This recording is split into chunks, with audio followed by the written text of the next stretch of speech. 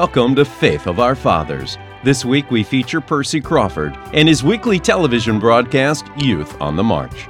Percy's first experience in radio to reach lost souls came in 1925 when he was a student at Biola, the Bible Institute of Los Angeles.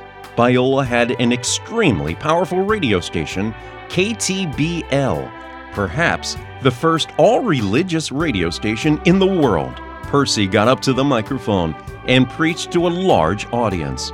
He understood the power of radio to get his message across to those who needed Jesus in their lives. Today's three sermons, with a little help from his family, are taken right from the early 1950 Youth on the March broadcasts.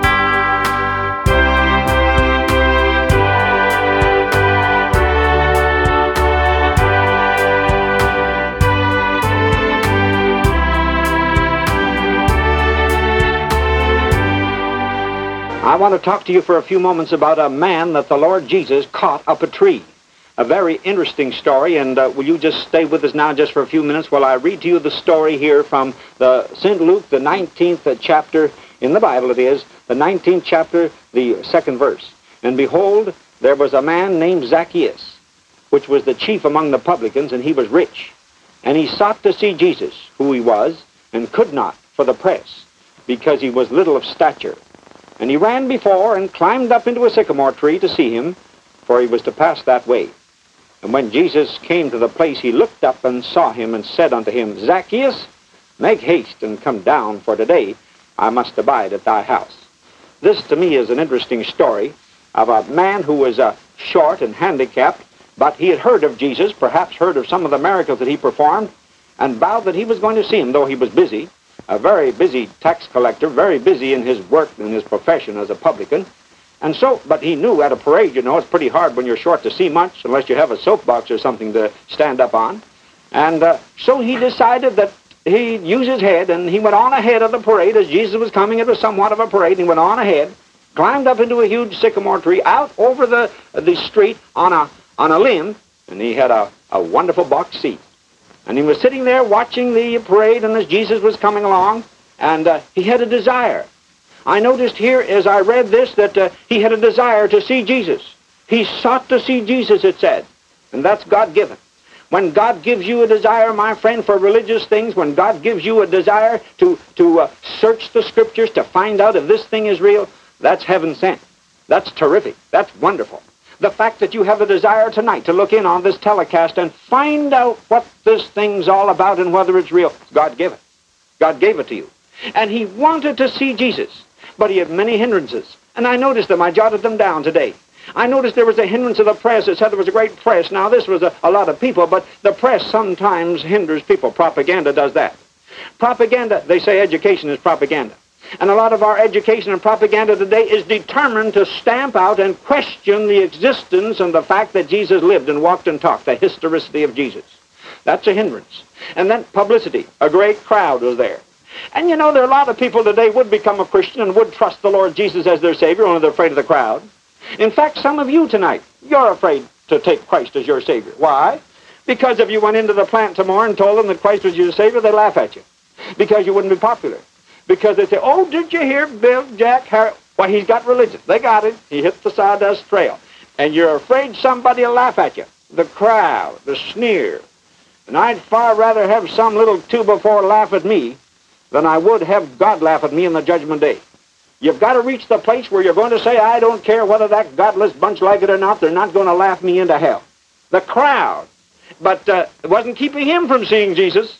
And then his plight, he was little. He was small and he was despised, and there's many a person tonight despised and small in the eyes of the world, in the eyes of the big shots in the world, but big in God's sight. And then I noticed his position. He was rich. Sometimes that's a tragedy. Sometimes people have so much money they build up around them a group of society that it's impossible for them to stand for Jesus Christ. They've spent their money and built a circle around them of friends, a society that they can't become a Christian. That's a tragedy. Money often does that. That's a tragedy. And then he was a publican. He was the chief of sinners. He was that one of the head men. He was determined to turn a turncoat so far as the Jews were concerned. These things kept them away, hindrances to the Son of God. I want to ask you there, my friend, Not that other person there, you. What's the thing that's keeping you away from Jesus? What's the thing in your life? Never mind the other person, you. This man overcame them. He was determined. And as Jesus came along, it says he came to the place and he looked up and he saw him. He looked up and he saw him. Oh, what a wonderful phrase. And the Lord Jesus sees you tonight. Yes, sir, you can't get away from him. Even though he was up in the tree, he saw him. And there are many, I received an interesting letter this week. A man was away from God. He had been in a service and he was drunken and he was foul and he admitted it, and he happened by accident as he was leaving the room when our telecast was on, and he saw little Deanie. And it was said in the letter how he said, oh, look at that lad, and look at me, look at what a wretch I am, look how low down I am, look how That's right. That's right. That's how God sees you. That's how God sees me before him. And he saw him, sin-stained and black and deserving of hell. And it's only when you reach that place, my friend, that God can do a thing for you. And Jesus said, Zacchaeus, Zacchaeus, make haste today. 4 things. Make haste today. I must abide at thy house. Called him by name. Do him. Make haste. Hurry up. Come on. Today, not tomorrow. I must abide at thy house, for today, he said, salvation has come to thy house. For today, the Son of Man has come to seek and save that which was lost. Isn't that wonderful? Somebody said a while back, I'm lost, I'm lost, I'm lost. And the person said, good, good, good. Yes, the Son of God has come to seek and save that which was lost. That's right. And on Calvary, he purchased your redemption. I don't care if you're the lowest of the low or the highest of the high. He did that. And then it said he was converted. His cry was to see Jesus. The command was that he must come to the place and make haste and trust him, and then his conversion. He received him joyfully. He received him joyfully.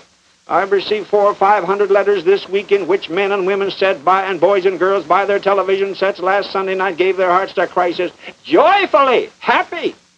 And it's a thing that's worthwhile. And it says he stood. He stood.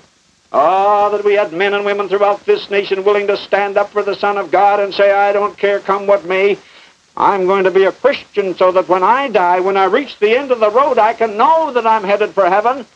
What we offer you, yours for the taking tonight, if you'll pay the price and trust him and overcome some of these hindrances. Will you do it? Will you settle it? I hope you will. May we bow our heads in a word of prayer?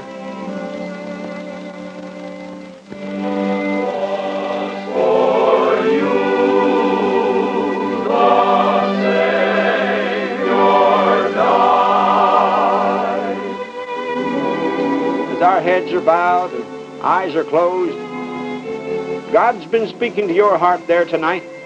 We're not asking much about you. We don't care what color you are, or what nationality, or what church you belong to. We know that you're a sinner just like us. And you need the Lord Jesus. And I wonder how many of you all over this nation tonight will bow your heads and say, yes, I'm going to let him in. I'm going to settle this thing. I'm going to pay the price, cost what it may. And write me to Box 1. I'd love to hear from you. Our Father, bless these. Oh, may there be a great many tonight, not wandering aimlessly without a hope, but trusting Jesus Christ and being different and standing for him. We pray in Jesus' blessed name. Amen. We now continue with the second sermon. That's what I want to talk to you about tonight. The greatest event of history is yet to come, the second coming of Jesus Christ. Now, I'm not a fanatic. I don't believe like the folks who gathered out in Hollywoodland a while back and sold all their goods and all their property and everything and stood out there waiting for the coming of the Son of God. No, we don't go in for that. But we believe the record that's found in the Bible about facts. That's what I want to leave with you tonight. Jesus said, and if I go away, I will come again and receive you unto myself. If I go away, I will come again. He says that right here in John 14th chapter. If I go away, I will come again. Now, the angel said, why stand ye here gazing up into heaven? This same Jesus which is taken up from you shall so come in like manner. We're expecting the coming of the Son of God. And I want just in these few minutes, will you listen there now? I want to talk to you about this great event. What the Bible says about it. We are now living in the age of grace. We believe that. We believe the next event is the coming of the Son of God. This same Jesus is going to come. Then will set in the terrible time of tribulation, at which everyone shall have the mark of the beast, must have the mark 666 in order to buy or do a thing or live. And then will set in this terrible tribulation time, followed and climaxed by Armageddon, the terrific battle over there around the Dead Sea. And then will set in the kingdom and a short time of suffering, followed by eternity, at which time the Lord Jesus shall reign. But now to this subject, the second coming of Jesus Christ. It's to be sudden. I read over in Mark, the 13th chapter, the 32nd verse. Listen. But of that day and that hour knoweth no man, no, not the angels which are in heaven, neither the Son of God. He doesn't even know. Jesus himself does not know when he's to return. Now that's something. But here, in the 24th chapter of Matthew, the 37th to the 42nd verse, listen, I want to read this to you. But as the days of Noah were, so shall also the coming of the Son of Man be.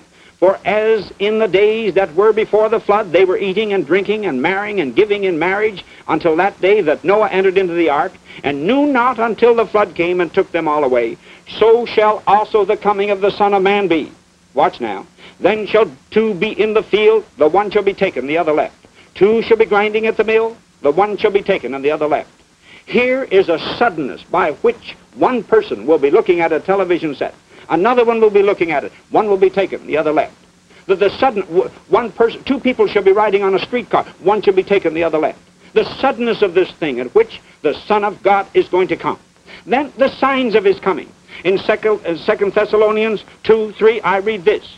Let no man deceive you by any means, for that day shall not come except there come a falling away first, and that man of sin be revealed, and the son of perdition. A falling away, a distinct, definite falling away before the coming of the Son of God.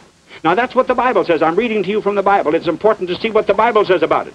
Then I turn over here to 2 Timothy. 2 Timothy, the 3rd chapter, the 1st verse. Listen to it. This know also that in the last days perilous times shall come. For men shall be lovers, now watch, for men shall be lovers of their own selves, picture of today, covetous, boasters, proud, blasphemers, disobedient to parents, we have that today, unthankful, unholy, without natural affection, truce breakers, false accusers, incontinent, fierce, despisers of those that are good, traitors, we got traitors around, heady, high-minded, lovers of pleasure more than lovers of God, having a form of godliness but denying the power thereof. My point is this. The Bible brings out the fact that the coming of the Son of God, there will be signs ahead of his coming. And these signs are definitely being fulfilled today. I turn over to 2 Peter, the 3rd chapter, and the 3rd verse. Listen to it. Knowing this first, that there shall come in the last days scoffers, walking after their own lusts, and saying, where is the promise of his coming? Where is it? Why, since the fathers fell asleep, all things continue as they were from the beginning of the creation. Where is the promise? And they laugh and they sneer. I was standing at an elevator the other day, and a man yelled down the shaft and said, oh, you're as slow as the second coming of Christ. I nearly fell over. But that's right, scoffers, sneering, ridiculing. I say the signs are all at hand. I believe, my friend, the stage is set for the coming of the Lord Jesus Christ. It's imminent. He's about to return. They tell us and they're scaring us about the atomic bomb and the hydrogen bomb, and things look as though that the old enemy is going to destroy us. Certainly. I'm preparing a sermon right now on that very thing, the atomic bomb, in relation to the coming of Jesus Christ. And this old country's going to get it, and our own United States. God says in the Word of God, the elements shall be dissolved. And I'll prove that to you one of these times, that the coming of the Son of God is very near. The atomic bomb, well, you may be scared, my friend. For when the Lord Jesus comes, he's going to declare his purpose, and he's going to stamp and rule with all his authority. The elements shall be dissolved, and God shall come for his people. Today, just this afternoon, I was reading a couple of verses. I was amazed to find them in the Bible. Listen to it. The Jew is a perfect sign of the coming of the Son of God. God said in Isaiah 27:6, listen, he shall cause them that come of Jacob to take root. Israel shall blossom and bud and fill the face of the world with fruit. And the Jews are returning now, thank God, back to Palestine by the millions. They're going back there by the thousands. And then I read today Jeremiah 32:37. Listen to it. Behold, I will gather them out of all countries, whither I have driven them in mine anger and in my fury and in great wrath, and I will bring them again unto the place, and I will cause them to dwell safely. God is bringing the Jew back today to Palestine, a direct fulfillment of their scriptures and the New Testament. Just before Jesus comes again, He's bringing back. He's picking out a people for his name's sake. He's selecting and saving those that need redemption. And my friend, you may be the last one tonight by your television set there that may complete the bride of Christ. And if you're not, when the bride is completed and the last one saved, you'll be left here. What a horrible thing to be left and go through the suffering and agony of the tribulation. Oh, settle it tonight. Get on the track and know the joy of having your sins forgiven. May we bow our heads in a word of prayer as the fellows sing. It was for you, the Savior. As our heads are bowed and eyes are closed there now, I wonder how many of you would like to settle it right there by your television sets and get ready for this soon coming of Jesus Christ and write us to Box 1, Philadelphia. We'd love to hear of it. Our Father, bless these. May there be a great many tonight throughout the nation. Get on the track and become acquainted with Jesus and be ready for his soon coming. In Jesus' name we pray. Amen. The 4Ds will now sing Lord, I Want a Shiny Diadem, composed by Merle Dunlop.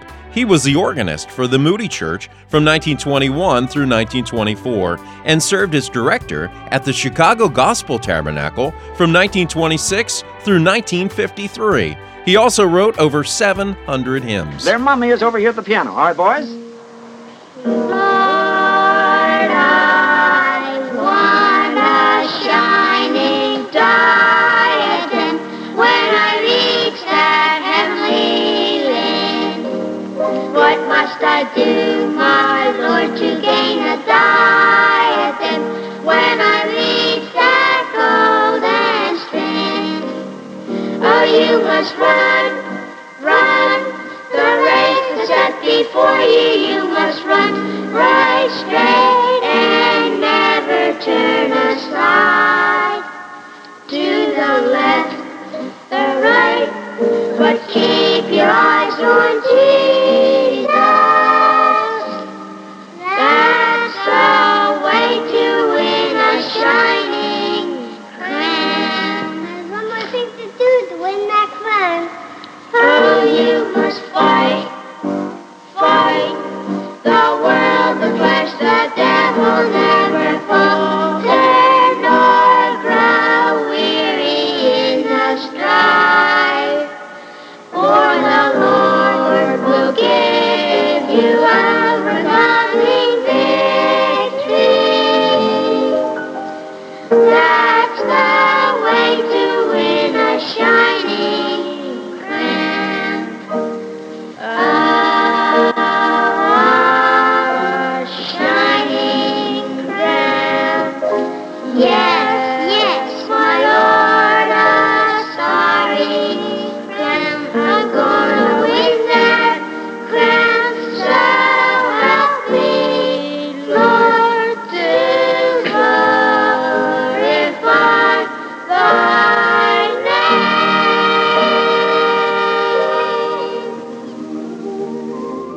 name. You know, sometimes the life is changed by whether one says no or yes. I heard the other day of a young fellow who was going out for the evening, and a friend of his said, he said, do you have a date for tonight? Well, he said, it all depends on the weather. He said, the weather, what do you mean? What's that got to do about a date? Well, he said, whether she says yes or no. And so sometimes it works out that way. It's very important, the no's and the yeses, you know, that has a lot to do. It's very important tonight whether you turn that dial and stayed looking at us at this program, and we appreciate the fact you've allowed us into your home. But just wait there now. I want to read a portion of Scripture to you from the Bible. Matthew, the 7th chapter, the 21st verse. Listen now, will you? Not everyone, Jesus said, not everyone that saith unto me, Lord, Lord, shall enter into the kingdom of heaven, but he that doeth the will of my Father which is in heaven. Not. You notice the not, the negative, the negation there, if you please. Not everyone. Some folks think, you know, well, just as long as they do the best they can and try hard and go to church and are kind to the poor. But that's not enough. A lady wrote me and she said, Mr. Crawford, you please tell me whether I'm a Christian. She said, I do the best I can. I try hard. I'm kind to dumb animals. She says, even out of respect for your program, I never take any drinks of whiskey when your program's on. Well, that's interesting, but that's not enough. There's more to it. And Jesus says, not everybody that just goes through the motions of it. And ultimately, God will make a difference. God says, broad is the road that leads to destruction, and many there be that go in thereat, but straight and narrow is the road that leads to life eternal. You know, a while back, I was out in Seattle. I stood there on those huge locks at Lake Union and Lake Washington where they unite and bring the waters up from one level to another. I heard some bells ringing and machinery going, and I walked out on those locks, and I stood with one foot on one lock and one foot on the other, and stood there in the middle. I heard somebody yell, a whistle go, and bell go off, and I stood there, and the locks started to open. And I stayed there. They couldn't get to me, and the lock said to open. I stood there a while back when I was younger and more foolish. And I stood there, and the distance got wider and wider between me, and my legs started to spread apart, and finally I had to reach over and make a decision and go one side or the other. I couldn't stay in the middle. And so it is with God. God says, you've got to make a choice. Choose ye this day whom ye will serve. And if you're going to go to heaven, you've got to make a choice. It isn't everybody. Not every Tom, Dick, and Harry, just because they're born, expects to go to heaven. No, that's not enough. Jesus said, not everybody. Why is it? Because of sin. Into your life and my life has come the stain of sin that has blackened and marred it before a holy God. And tonight, as God looks in your heart and my heart, he beholds it black and sin-stained and deserving of hell. And that's why he said not everybody's going to get in. You know, when I was going to college, we had a flag rush, the freshmen against the sophomores. Of course, I being a sophomore, we were defending the flag. And we were having a grand time. And so some of us sophomores, being a little wiser, we thought, than some of these green freshmen, we waited, you know. They put mud and dirt and tar all around, and water. They watered all around the flagpole the night before. It was just a field of mud. But the fight started. About 4 hours, I think it was.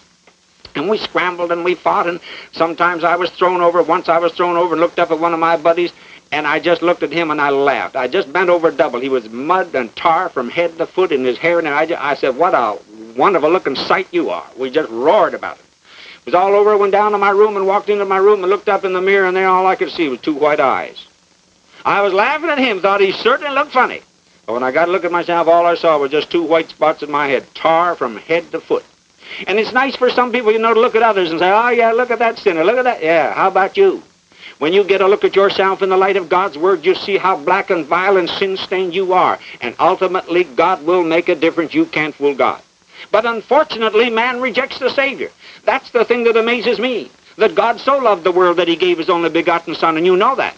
That 1900 years ago, Jesus died on the cross for you and for your sin. You know that. But that's not enough.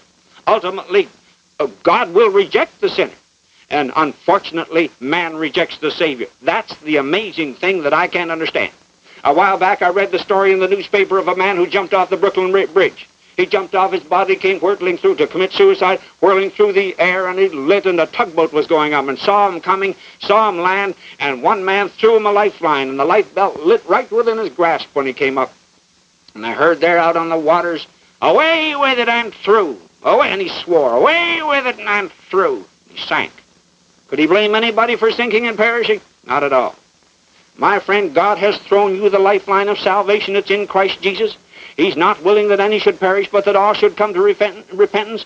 And tonight, there by your television set, you've got to make a choice. Whether you're going to accept him and receive him, unhappily, God will refuse the sinner.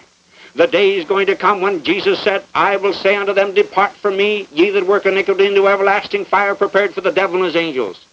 That's the tragedy of it, that God is going to send you because you deliberately, knowingly, willingly, because of some petty little excuse you may have, reject him and say, I won't have him to reign over me. Then that's your sad plight. Mr. Legters, a real friend, a great missionary, a Pine Brook speaker, he was down in South America going from station to station in the mission fields. And he said he left one city and was way out in the flats, way out in the far from any town, and he looked back and he saw a form coming after him. He went on for a mile or two with his animals that were taking him, and he looked back again and is getting closer. And so he said to his guide, wait, we'll wait for him. And finally this native boy got up to him, came up to him, and when he came up to Mr. Legters, he started crying, and he said, Senor, Senor, I'm lost, I'm lost, I'm lost. And he cried as though his heart would break. And tonight, my friend, there are scores, thousands of you throughout this nation of ours. You're lost. You've no hope. And what a tragedy it will be when the Lord Jesus says to you, depart from me, I never knew you. To hear you go down into the caverns of hell and down into the sides of the pit crying, I'm lost, I'm lost, I'm lost. Because tonight you willingly, knowingly said, I don't want Jesus Christ as my Savior. We've received him. We're thrilled over the joy we've had since we accepted him. We want you to do that too right now. Will you do it? I hope you will. May we bow our heads in a word of prayer.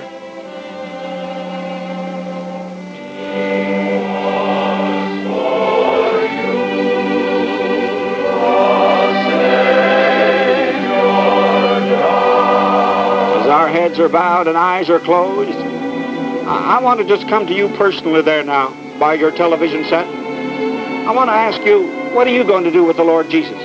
Not what you're going to do with me. Not what you think of me, like me or not. That's not the point. How about him? What has he done against you?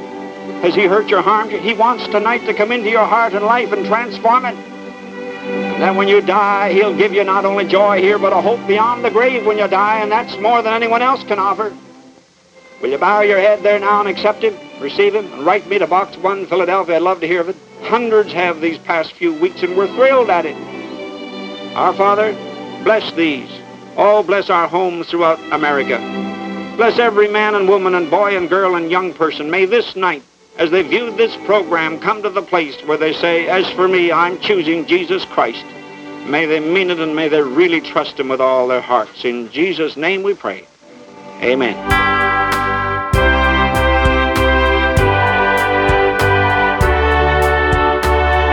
You've been listening to Percy Crawford and Youth on the March. Listen to Faith of Our Fathers each Saturday and Sunday to hear more great 20th century preachers.